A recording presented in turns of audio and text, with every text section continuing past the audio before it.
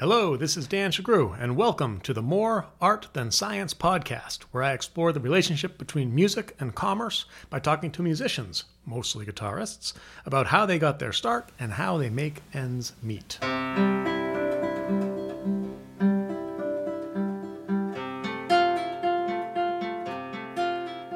Elliot Fisk is the first guest on this third season of the More Art Than Science podcast. Elliot is one of the godfathers of the classical guitar in Boston, having taught at the New England Conservatory since 1996. He is, in my humble opinion, one of the great five pedagogues of the classical guitar in the USA, and arguably in the world, having taught not only at the NEC but also at the Mozarteum of Salzburg in Austria since 1989. Many of the previous guests on the More Art Than Science podcast were students of Elliot's. He is, without a doubt, a get for me on this podcast. I have to admit I was a bit starstruck during this interview, and that, combined with Elliot's larger-than-life personality, left me, is this an excuse, to give him a wide berth on answers to questions.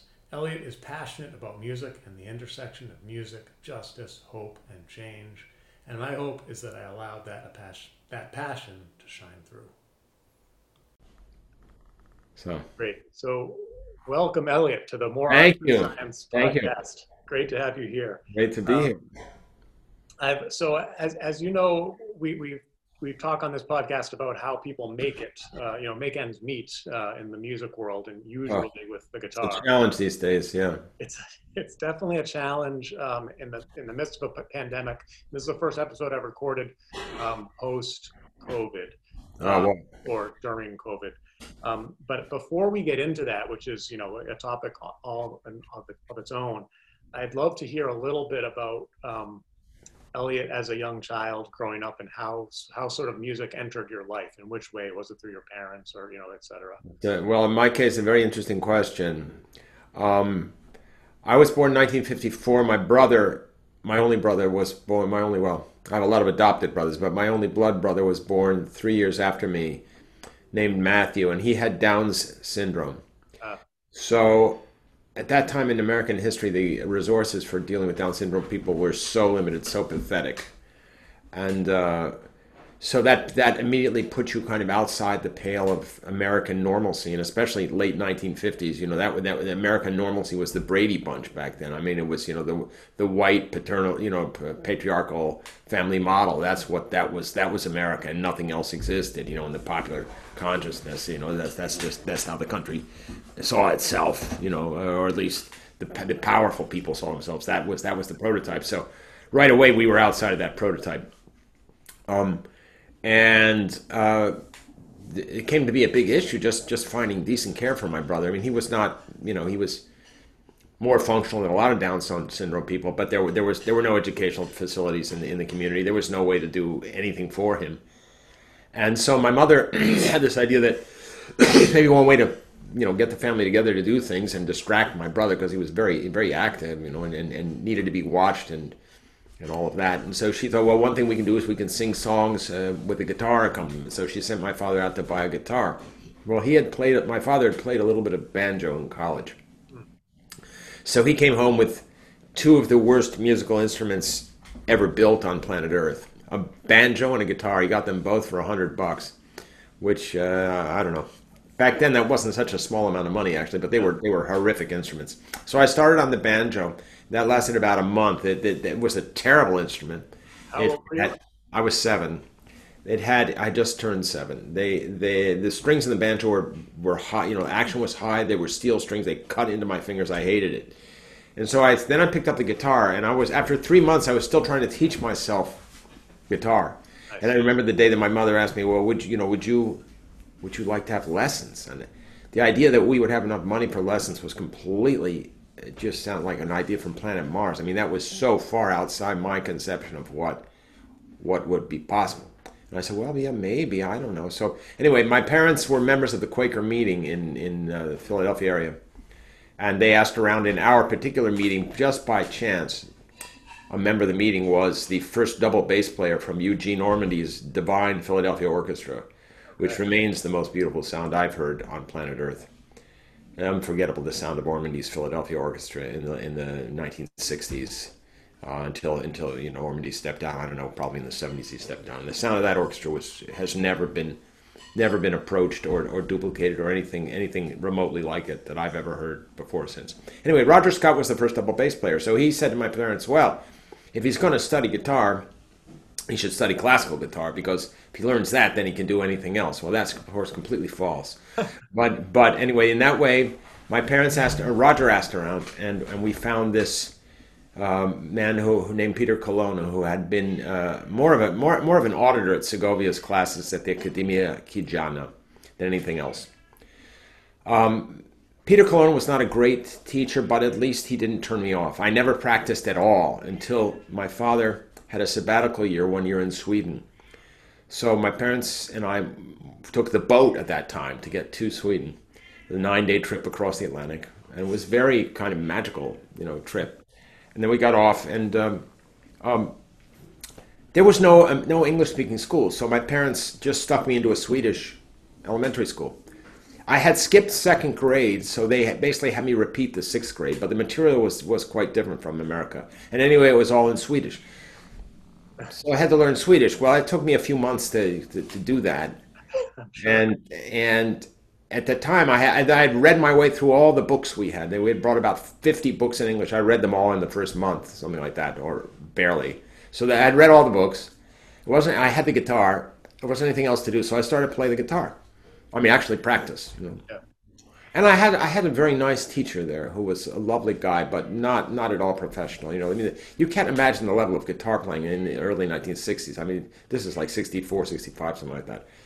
No, 65, 66. So, it was basically I was doing a lot of self-teaching. So I came back from that year in Sweden, completely bilingual, Swedish-English, and then we were trying out a new guitar at a guitar store in Philadelphia, and people at the store said, you've got to get this kid to Bill Viola. And so we went to Bill Viola's house, 1840 Rittner Street in South Philadelphia. And I walked in and played for him. And I was used to, playing, people would be impressed. He didn't move a muscle. He wasn't impressed at all. Then he went through all my music, looked at all the editions, and declared that just about all of them were useless.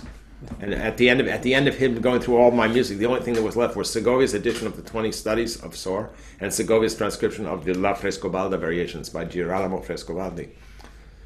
Well, 7 years after that day, I was sitting in Segovia's hotel room playing to Segovia. Segovia had always been my inspiration from the very, of course, in that time, if you would get a record, you'd get an LP of Segovia. So I knew the Segovia records. Yep. And Bill Viola, I only studied with for 2 years because we moved from Philadelphia. But those 2 years I worked with Bill Viola, he was an absolute taskmaster, and he was so tough love. I don't think he gave me one compliment in 2 years of regular lessons. Okay. And then he would take his big pen, and he would go down. He made me make a list of all my pieces. Then he'd write down, okay, next week, Fandanguillo by Turina, Study in Thirds by Sor, Etude Number 1 by Villalobos, Sonatina by Moreno Torroba, Prelude Fugue and Allegro by Bach. I want to hear this. 5 pieces every week. He'd bounce all over the place. Wow. And I had started to work really hard. I would get myself out of bed at 5 in the morning in order to practice. I would be, the alarm would go off at 5. I'd get out of bed. I'd be dressed and practicing by 5:15. I'd practice for 2 hours. I'd inhale breakfast. I'd run down this, by the time we had moved to Syracuse after Philadelphia. But basically my pattern was the same in Philly, or in Syracuse it became even more extreme. When we moved to Syracuse, there was no teacher in the city who I could work with. So my only teaching was in summer master classes with Oscar Giglia at the Aspen Music School. But Oscar would give maybe 5 lessons, at most 7 lessons over the whole summer. So again, there was a lot of course, listening to Oscar's classes, which was great, but a lot of everything. Mm-hmm. And then I went to Yale, of course, and at Yale there was no guitar teacher. Yep. So in my sophomore year at Yale, I met Segovia in person in his hotel room, which was a great experience. And a week after that, I met the genius American harpsichordist Ralph Kirkpatrick, who was on the faculty at Yale. Yeah. And those two really became sort of my most important mentors. Although I didn't see Segovia all that much, but we had a tremendous connection. The moment we saw each other, I think I can say it was mutual. It was kind of a more recognition than meeting, because I had listened to Segovia's records so many hundreds and thousands of hours, Yeah. and I had practiced all. I knew all of his editions. I knew his entire repertoire. I knew his way of playing everything. And when Segovia, when I met him, didn't play the guitar in the lessons. He was 81 and I was 19, so our ages added up to 100. And so Segovia would just sit in a big armchair about a yard away from me and solfege everything, do re mi everything, so. But if Segovia suggested a new fingering or anything, I could learn the fingering immediately. I was, or I might have seen him do it on stage also. In those days, it's not like you could dial up to YouTube and you could watch, you could slow it down, you could go back. No, you sat in a big concert hall, 100, 300, 400 feet away from Segovia, and you had to, I knew all the pieces, I knew his repertoire very well from the recording, so I would remember all the fingering changes that he did. Okay. Way up into old age, he was making fingering changes. When I was a professor in Cologne already in the mid 1980s, he came to Cologne around 1985, very near the end of his life, and he played this big concert, one amazing, and he made a lot of changes. And I had a friend who had a guitar store, and I said among the pieces he played was this Sonatina by Moreno Torroba, which he played for 50, 60 years on the concert stage, of course. And I said to my friend, my friend Heiner Viertmann had a beautiful guitar store in Cologne. I said, Heiner, let me have a copy of the Moreno Torroba. I want to write down the changes. Nice. So that's how we had to do it, Yeah, yeah.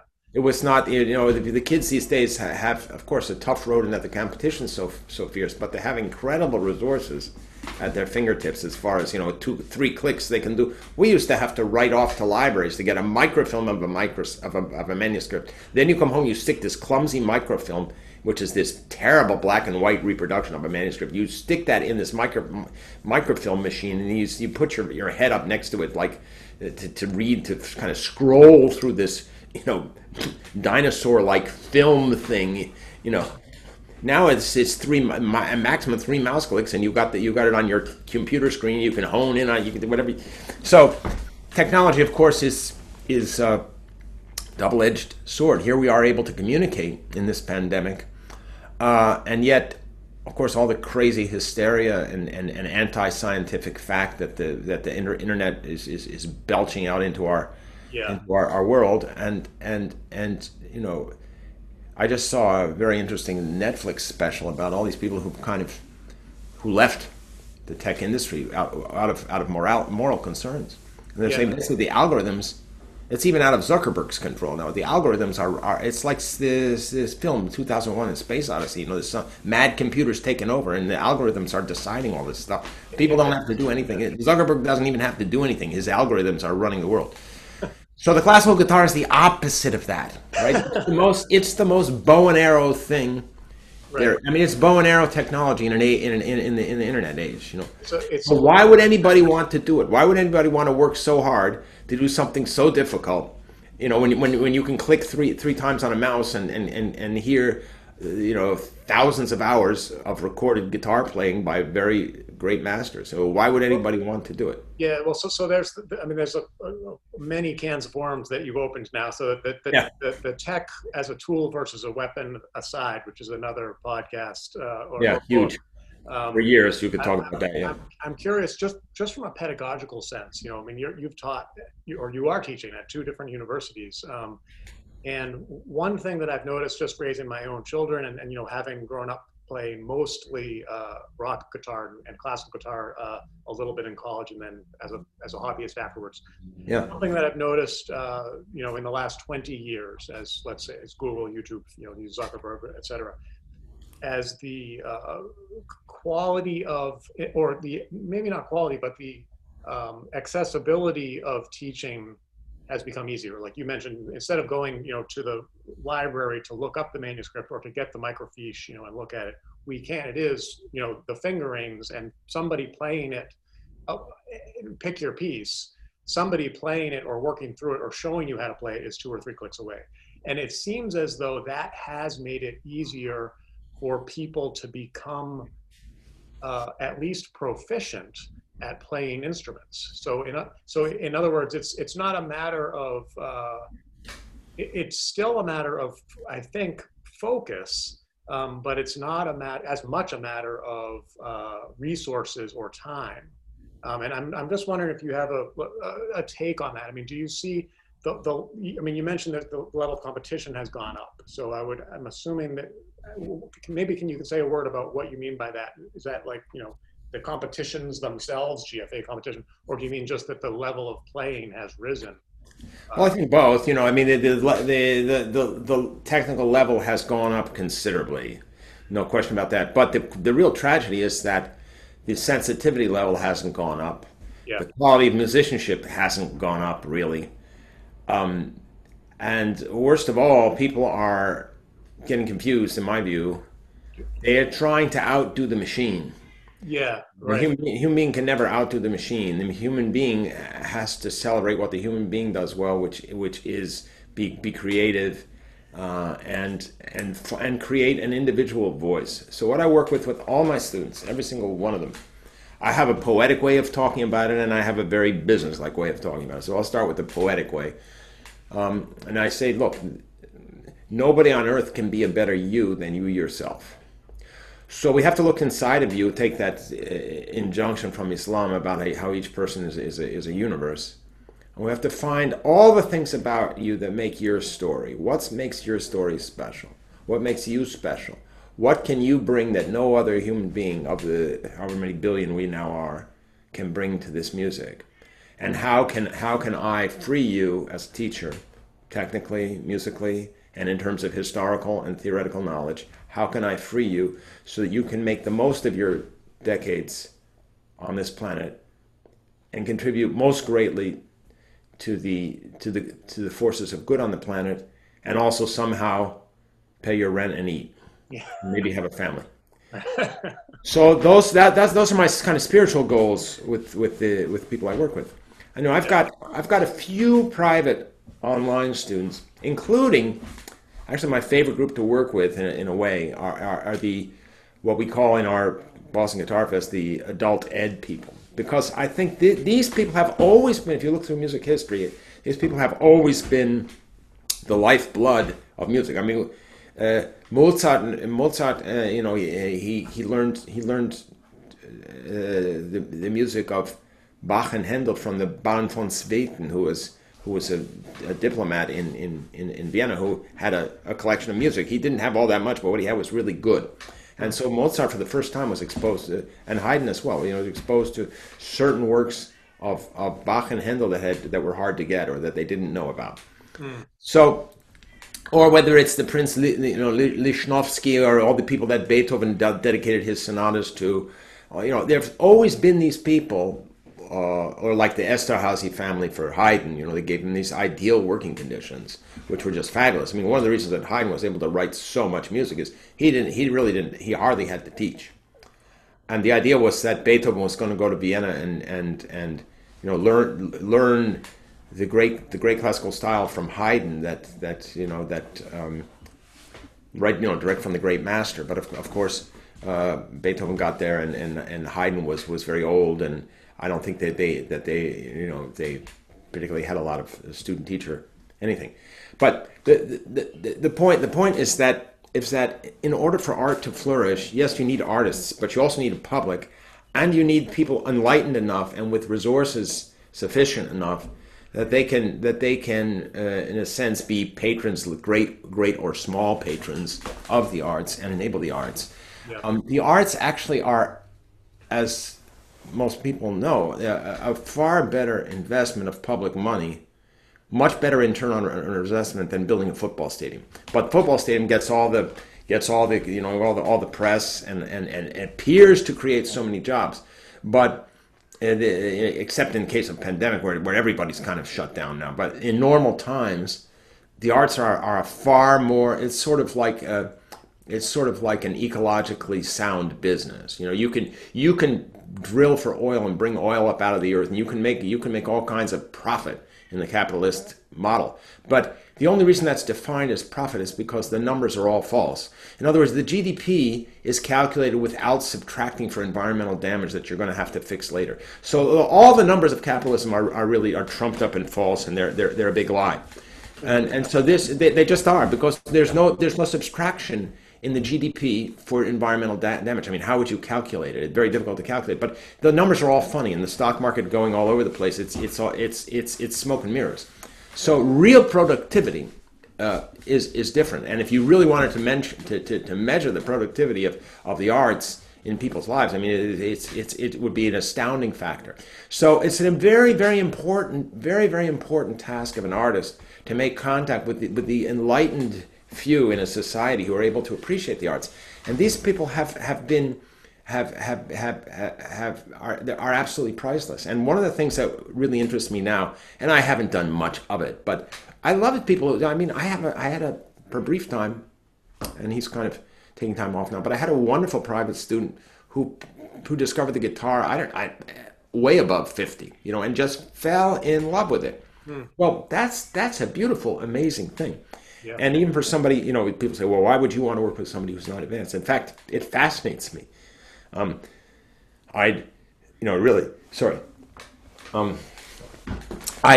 really like to figure out a way to hone my pedagogy, to create a method for advanced amateurs, or maybe not even, or even beginners. Yeah. At age 50, because I really think that it's a tremendous boon to people to have something that to be able to enter this magical world. And the thing about the guitar is, of course, you've got the whole history of Western music in one place, because our repertoire really does start back in the 1500s. You can legitimately, and you could give to an aficionado some of those beautiful pavanas by Luis Milan that were published in 1535, and they are quite playable, some of them. Yeah. And just to have that under your fingers, to make that yourself, is an amazing thing. And it recalls an earlier time where the survival of life on the planet was not threatened in the way that it now is. Where human beings now created powers so vast that would have been inconceivable before. So this music comes from an astonishing time when you think that people were dreaming all of this up without benefit of any technology or any recording or any tricks. They had to imagine all this music and write it down and put these pitches together in according to certain very stringent rules of counterpoint, and create these incredible spiritual spaces that I just love to take people through them.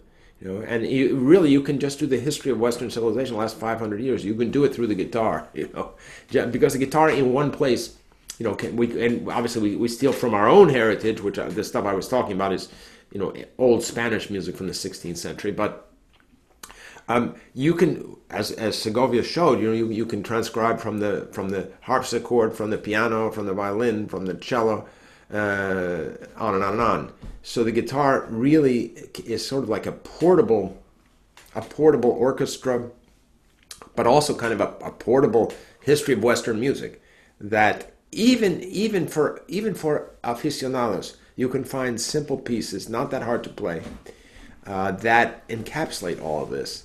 And so I'm very, very interested in that as it's kind of a recent interest of mine, because earlier, of course, I was very interested in developing great virtuosos, and I've had some incredible students, come through my studio here in Boston, as well as the studio in Salzburg, and before that, when I was in Cologne, the same thing. So I mean, as you mentioned, I'm right now quite actively teaching on two continents. But when we retooled the Boston Guitar Festival, Boston Guitar Fest, we took the whole thing online.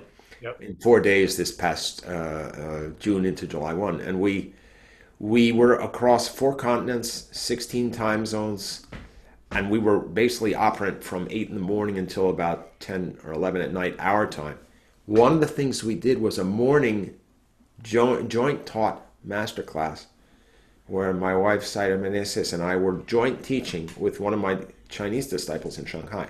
So we were 8 in the morning in America, 2 p.m. in Europe, and 8 p.m. in Shanghai. Right, great. Yeah. So this was the real global village. And if you think of a mathematical analogy, you have an x-axis and a y-axis, right? So the x-axis we have now in real time around the globe, almost even no matter what time of day or night you might wake up. Well, in my case, I have some friend somewhere in the world who's awake, if I want to call it. So the idea is we are slowly, if we can get through this pandemic and kind of heal the division in our society, we are, if the human race comes to its senses, we are creating a global village through this economy in a sort of x-axis, let's say in a latitudinal. Mm-hmm. But for all of us, think about the y-axis going back into as an analogy, going back into time. So there's a line going right back from now back through the 20th century and back to the 19th century through Bach and Handel and Scarlatti and Frescobaldi and Froberger, going back another century or two, and then going at least back to 1500. There's a longitudinal line, and in fact, these geniuses of the past are probably a lot more meaningful for us than our own blood ancestors. I mean, I have a recollection of my grandparents, but I don't have. I have seen a few family photos that survived but the people, once you get beyond 2 generations, it's so remote for most people. You don't really have a relation with those people. Whereas Bach, Beethoven, Mozart, Haydn, it's like they're family members, that we care so much about them. We want to know, we want to read their letters, we want to read biographies of them, we want to know every little scrap of information we can about these people.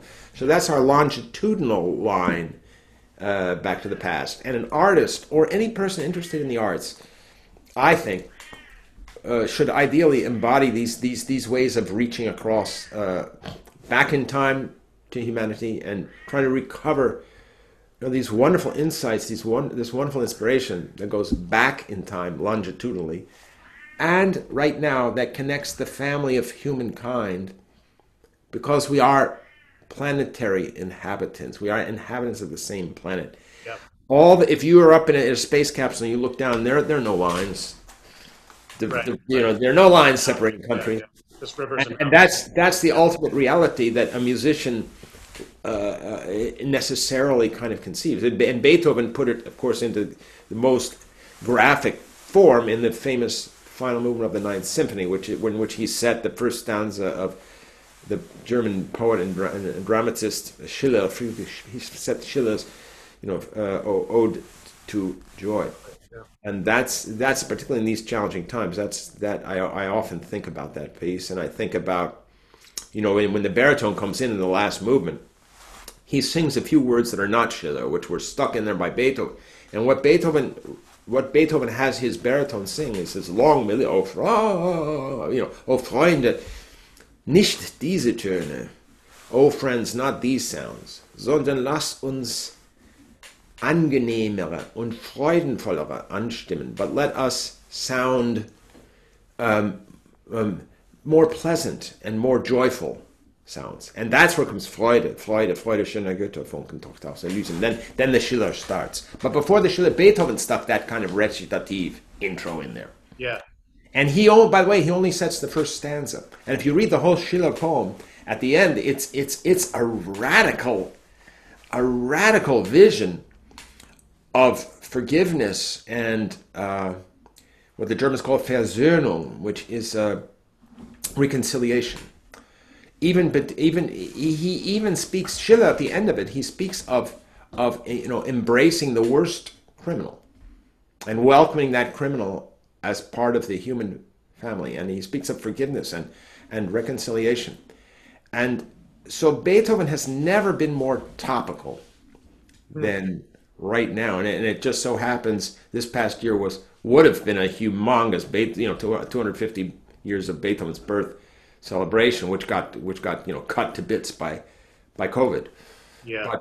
But he certainly remains a tremendous inspiration. I mean, think about this man. He's handicapped most of his life, and for his hearing to go, of all things to go, his hearing went, and he's driven more and more into his own world. And yet, one of his last works, the Opus 125, the Ninth Symphony, is this, as he said, "Seid umschlungen, Millionen," be embraced, you millions. I mean, it's an astounding hymn to the unity of humanity, and so I think that's the national, the national anthem, so to speak, of Western music. That's the vision.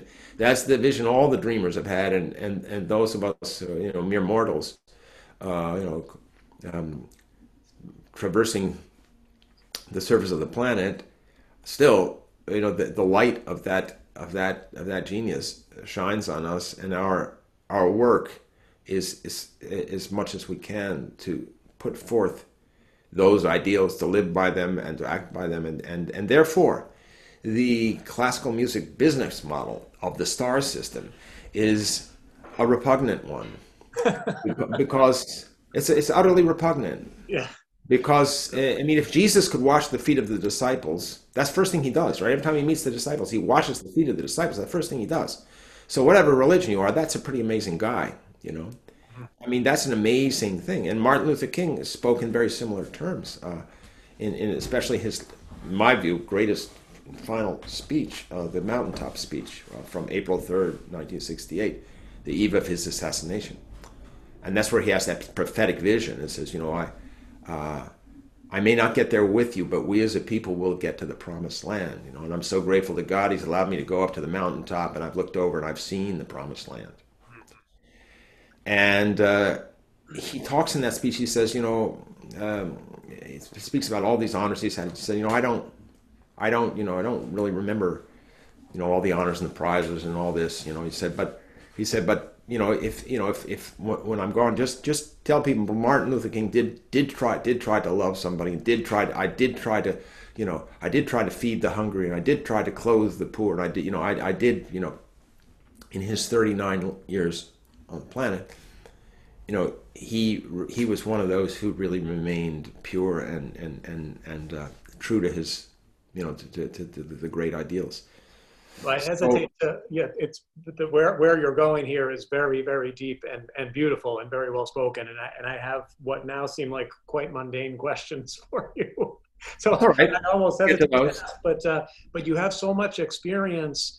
And one of the things that I'm very interested in is the differences between the students that you've had in the U.S. versus Europe, and how they, after their university instruction, how they get on in the world.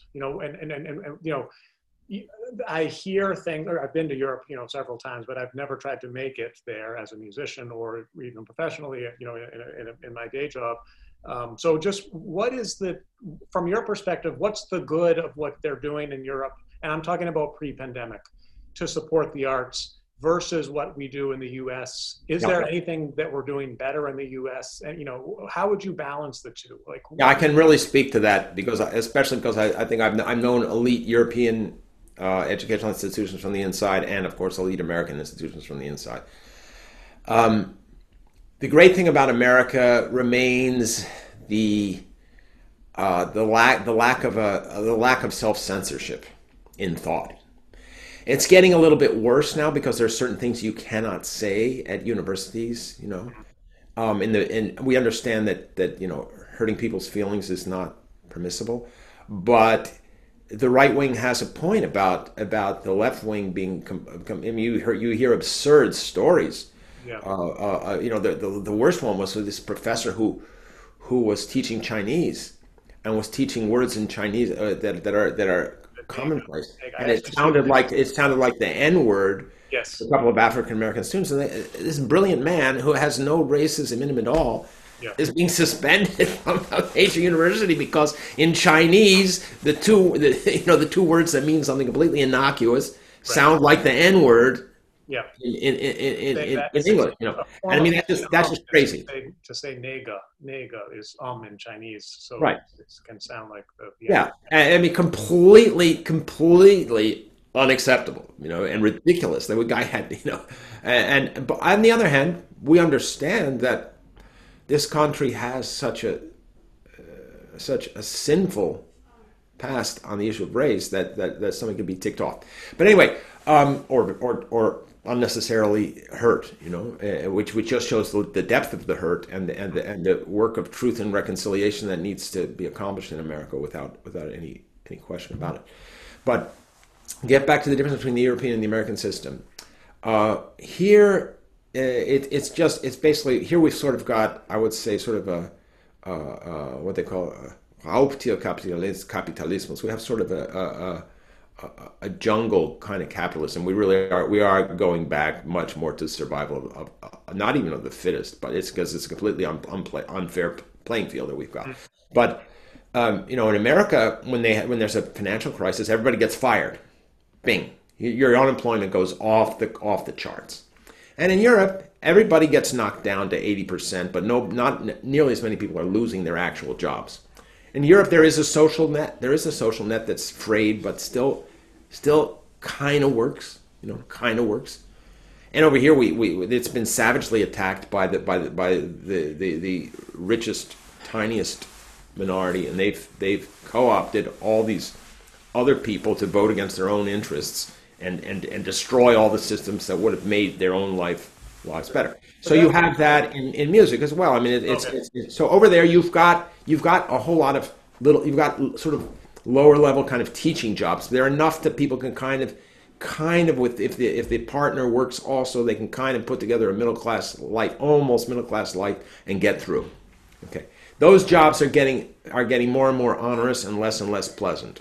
But there are still enough of them that the Europeans kind of made their deal with the devil. They'll take the sclerotic excess of bureaucracy, which kills initiative. They'll take that because it gives them a sort of a safety net, and it prevents them from radical injustice between rich and poor, such as we in our country we've accepted. So in Europe, if you've got a niche job there, you're much more secure. But on the other hand, I tried to do a guitar festival in Salzburg. I did one in 2017. It almost killed me because in my own school there, every time I wanted to do something, it was like 10 or 12 different departments. Like each little thing had its little bureau. It was infuriating.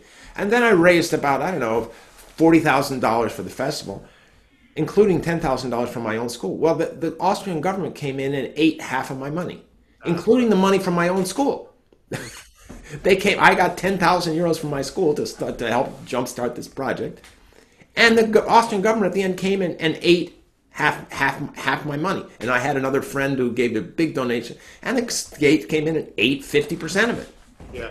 So the fees that I was going to pay the people, which started off as being decent, ended up being pathetic. And plus, I killed myself. I didn't pay myself. Right. I just killed myself for about 6 months. Really killed myself. And I put together a fantastic, marvelous, miraculous festival. But I'll never do that again. I'll never try that again. Whereas in America, here we are with our little Boston Guitar Festival. And in the middle of the pandemic, we went online. We started to go online. Nobody thought it could work. And we made it work. Not only did we make it work, we ended up in the black. We ended up in the black to the point that NEC said, look, we really can't take in any more money because it'll jeopardize our grants, because our grants are predicated on us doing much worse. Well, of course, we had lower expenses. We didn't have to pay as high fees. We didn't have to fly people in. We didn't have to pay a hotel. So we saved a lot of money there. We cut a lot of our expenses. Then we got this extra donor at the end that threw some thousands of dollars at us, which enabled us to give tremendous scholarship aid to people, like especially from Latin America, who didn't have dollars to pay. So we were able to run an amazing festival. We had a big Latin American contingent, we had a big Chinese contingent, and we had our usual American contingent. And we had fantastic artists who were generous in reducing their fees, but also who we didn't have to do their hotel, we didn't have to do their airplanes. So we had a little bit more money. The point is, and the American model is high risk, and gives a chance. It still gives more of a chance to entrepreneurial people. The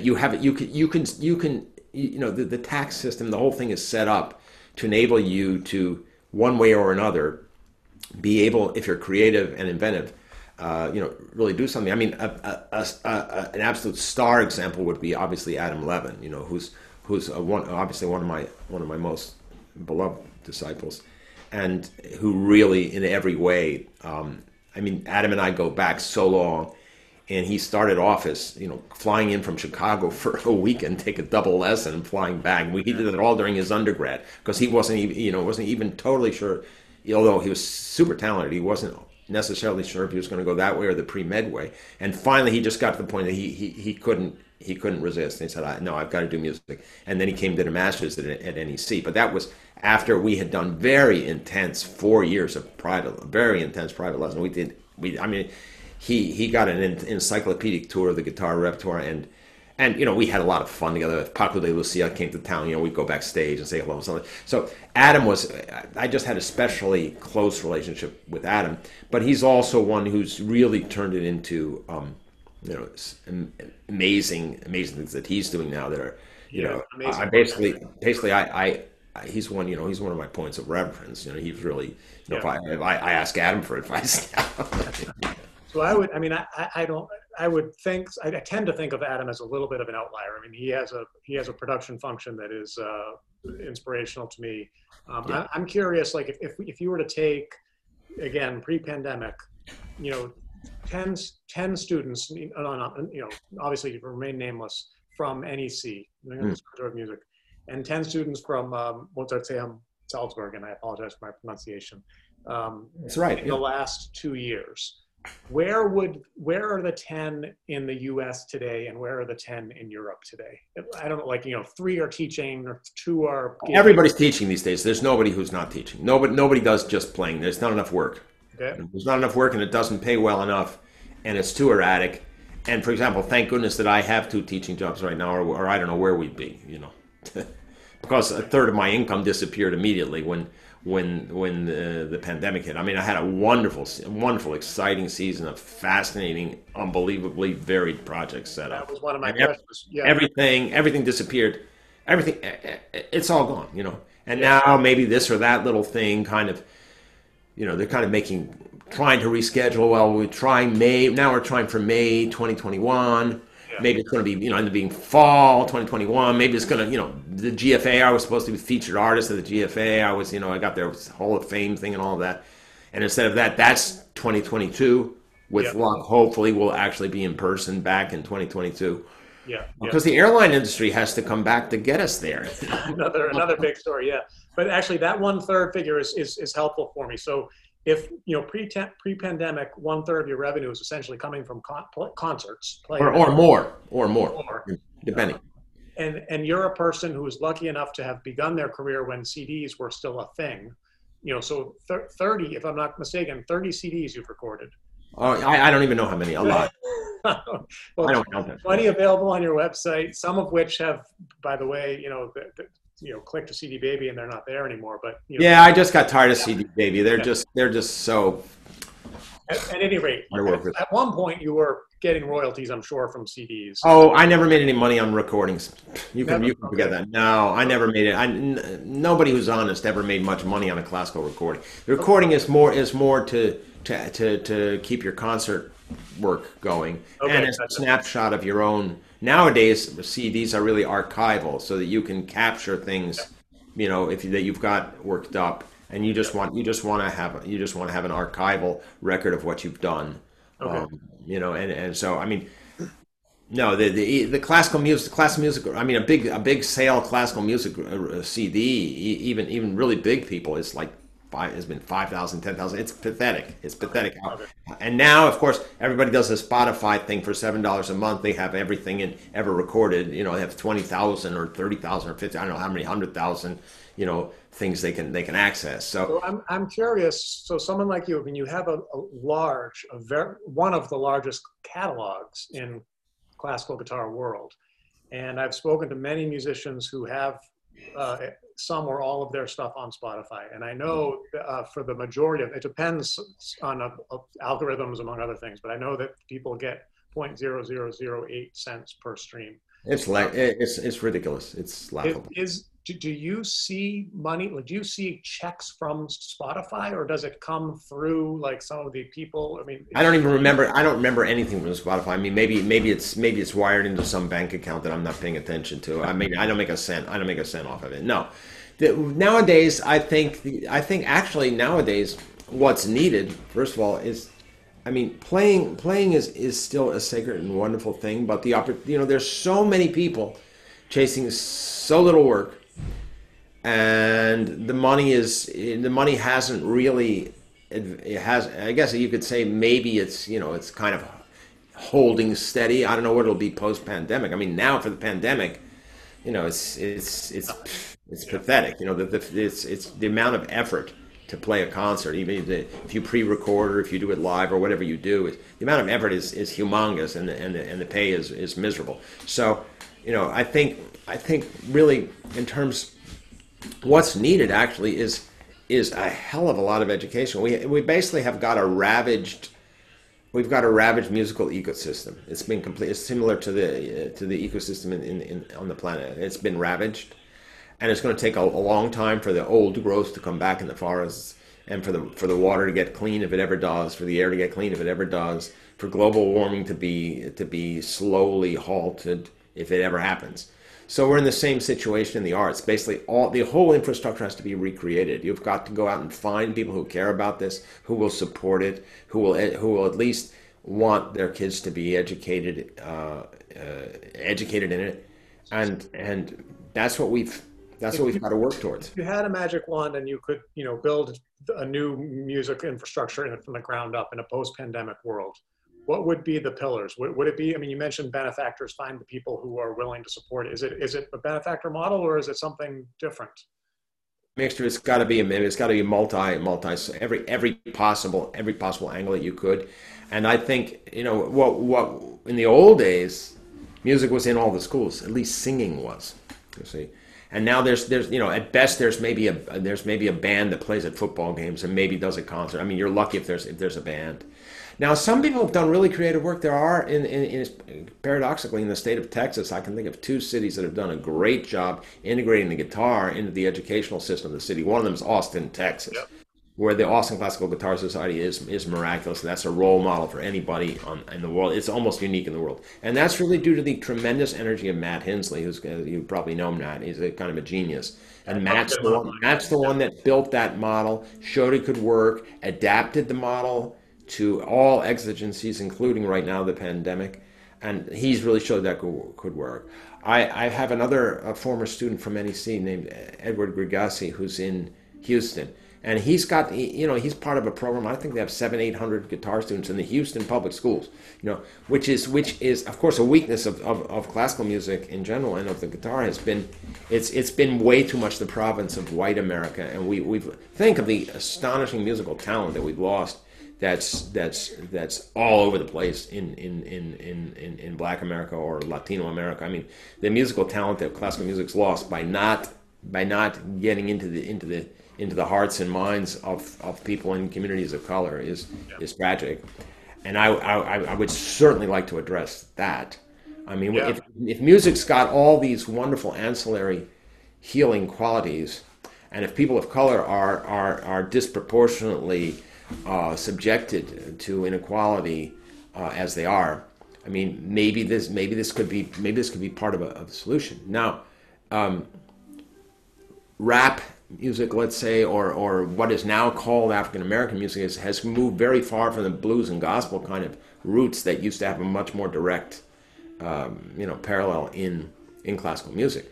But I don't see why that's I think there might be all kinds of possibilities, to reach out and to use music as a unifying force in the culture, and as a means of supporting a truth and justice kind of model. Yeah. So I think Speak. You asked the question about the 10 in Salzburg. Where are they, and then 10 here? Well, the 10 in Salzburg have all got some kind of a teaching job somewhere, and they're playing smaller concerts as they can. They're getting their name out on the internet as they can. They're producing their CDs as they can. They're building their fan club as they can. you know, and in America it's the same thing, except that more likely they've created some little organization, or they've created some little music school, or they've been much more entrepreneurial because the American system allows it. Whereas in Europe, they're kind of trying to find jobs that are used to be sponsored by the government. And now with all those governments also feeling the pinch, you know, we're just not sure what post pandemic looks like. It would be normal to think that after all the suffering, that people would have a need in the post pandemic world, even a greater need for music and the consolation that music brings, and the joy that music brings. And I think, you know, classical music shot itself in the foot for so many years with those ridiculous competitions, which were necessarily corrupt, because there's no way you can come to a fair decision. You can't know enough about the candidates from their playing in a competition to really know who you should anoint as the best ambassador for the future of music. It makes it more of a sport than an art, right? I mean, it's a competition. Well, it can be. It can be. It depends who's in the jury and how open-minded they are. I mean, I had the experience. I've refused to serve on juries.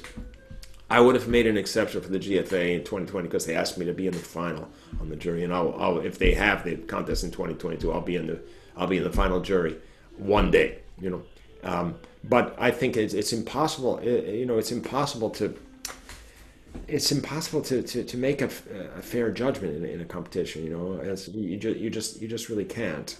And so I mean, I understand what their usefulness is, and I also understand what their detriments are. But I mean, imagine if you were going to a trade fair in another industry, and at the trade fair, you gave the top prize to the person who came with, you know, last year's technology, last year's model, perfectly polished up. That would never fly.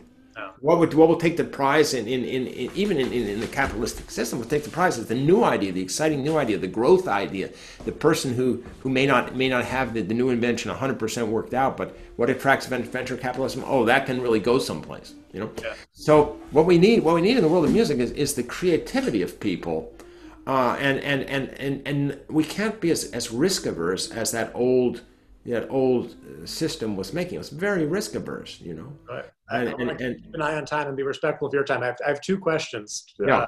The first one has to do with, so your body of work. I love the CDs, and I've seen you play. I've had the good fortune to hear you play live, and I love hearing you play live. I think you're well. I mean, many people have said you're one of a kind, so I won't,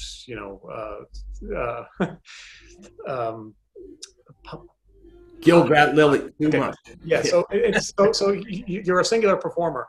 The thing that I've noticed, and I'm sure you've noticed it too, so I hope it's not. I don't think it would be embarrassing, but when your live performances are captured on video on YouTube, especially, something falls. Something. Oh, yeah, they don't. It doesn't work. I know. I don't know. I couldn't tell you why it is. I'm curious. First of all, do you know?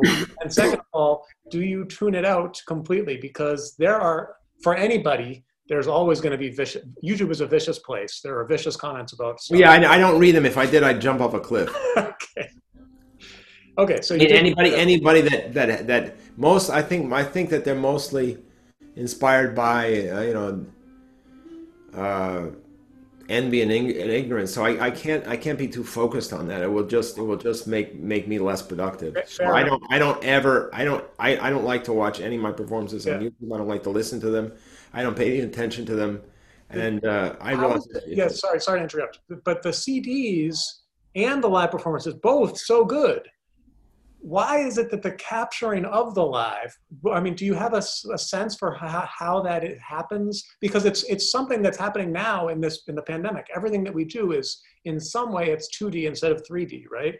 Yeah. And so I'm not seeing you in the flesh. I'm seeing you on a screen. I don't know if you were to play live now, how it would sound relative to hearing you in a room live, which I love. In other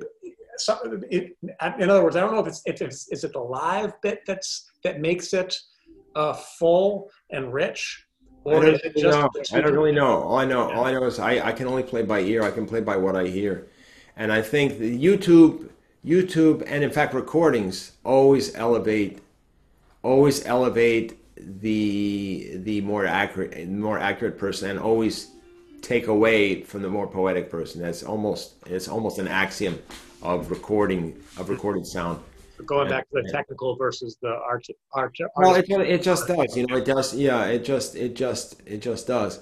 And I don't really know why that is, but that's always been the case. So Oh, no, I can't really worry about it too much. I mean, I would. I'm too busy trying to make art, Good. and Yeah, I'm not suggesting that you should worry about it. By the way, before I come to the last question, if you do figure out how to get the older amateur class going, I'm first in line for signups. Just to let you know, we'd love to be a part of that. Um, and then, just again, coming back to one of your first things that you had said about technical versus artistry. And so technology has enabled a lot of technical prowess, right? But you focus with your students on bringing out the artistry. But you yourself are an incredible technical player, and I'm just wondering, like, for a 14-year-old who's learning to play versus a 45-year-old who's picking it up for the first time, how would you divide up the time spent between technical studies versus bringing out the art or discovering the art either in yourself or in a piece? How do you do that even well, for? I learned technique playing pieces. I never liked to practice scales or abstract technical studies. And one thing I really disagree with almost all the guitar pedagogy books is, first of all, they deaden your ear because they just use the chromatic scale, and they don't use it in a musical way. It's a simple fingers thing, you know. Okay. So they're repeating physical things, and not only that, they're not teaching the students to imagine their own permutations, but it's like a long list of things, you know. Yeah. So instead, what I would rather do is I have my own set of exercises which teach ear training and theory at the same time as music. So I think that's another problem that people have really got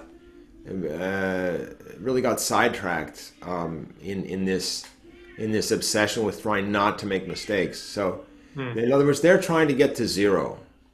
They're trying to get to zero mistakes, and I'm trying to get to 100. So that's like a different kind of aspiration. They want to get to zero, and I want to get to 100. Nice. Well, that's a different kind of aspiration. So if you want to get to 100, you're not going to get there. You know, you're going to miss some things along the way. But it's a different kind of aspiration. But if you want to get to zero mistakes, okay, maybe you can get to zero mistakes, but you haven't said anything. It's just, you can speak, you can read the phone book to somebody, and you can pronounce it all perfectly, but you've just read the phone book. That's different from breathing life into something. It's different. A simple reproduction of pre-existent material is one thing, and a creative reimagination of something is something else. Okay. So that's where I come down on that. Nice. Last question. So if I would love to do an outro, and you've said some very inspirational things. I'd love to do something from your catalog that you think embodies some of the things that you've spoken about as far as aspiration, hope, and moving us towards a post-pandemic world where art or whatever. Well, something by Elliot Fisk. What would be the piece that you would choose to end this interview with? Someone who hasn't heard you play before or whatever. I don't even know what to say. I mean, I can. There could be many things. I really wouldn't have. I really wouldn't have an idea of what to pick. I mean, there are so many ways one could go. I mean, one thing. I thought about that question actually before, and I came to the conclusion that I didn't know how to answer it. So maybe the best of you. Why don't you just pick something that you like and Okay. use that? Because I really, I don't have any perspective on my own work. I'm too busy trying to do more of it. Do the next one. Okay. Do the Fair next one. enough. And I appreciate the trust. Yeah. So I will do exactly that. Yeah. Okay. Elliot Fisk, thank you very much for your time. Thank you. It's been a pleasure. Beautiful answers. It's been a pleasure. Thank you also for me. Thank you so much. We are about to wrap things up here at the More Art Than Science podcast. But before we do, allow me to beseech you. If you like this podcast, please give it a rating on iTunes or wherever you get your podcasts. Doing so helps others find the show, which in turn helps the artists that I interview find more fans, which in turn helps fill the world with more and better music. Do your bit! Okay, so you heard it from Elliot. He wants me to choose the outro music, and it's a tough one because he has such a large catalog and he's recorded so much. But at heart, I am a traditionalist, and I go back to Bach. This is Elliot Fisk with playing his transcription of Bach's Sonata No. 2 in A minor, BWV 1003, the Fugue.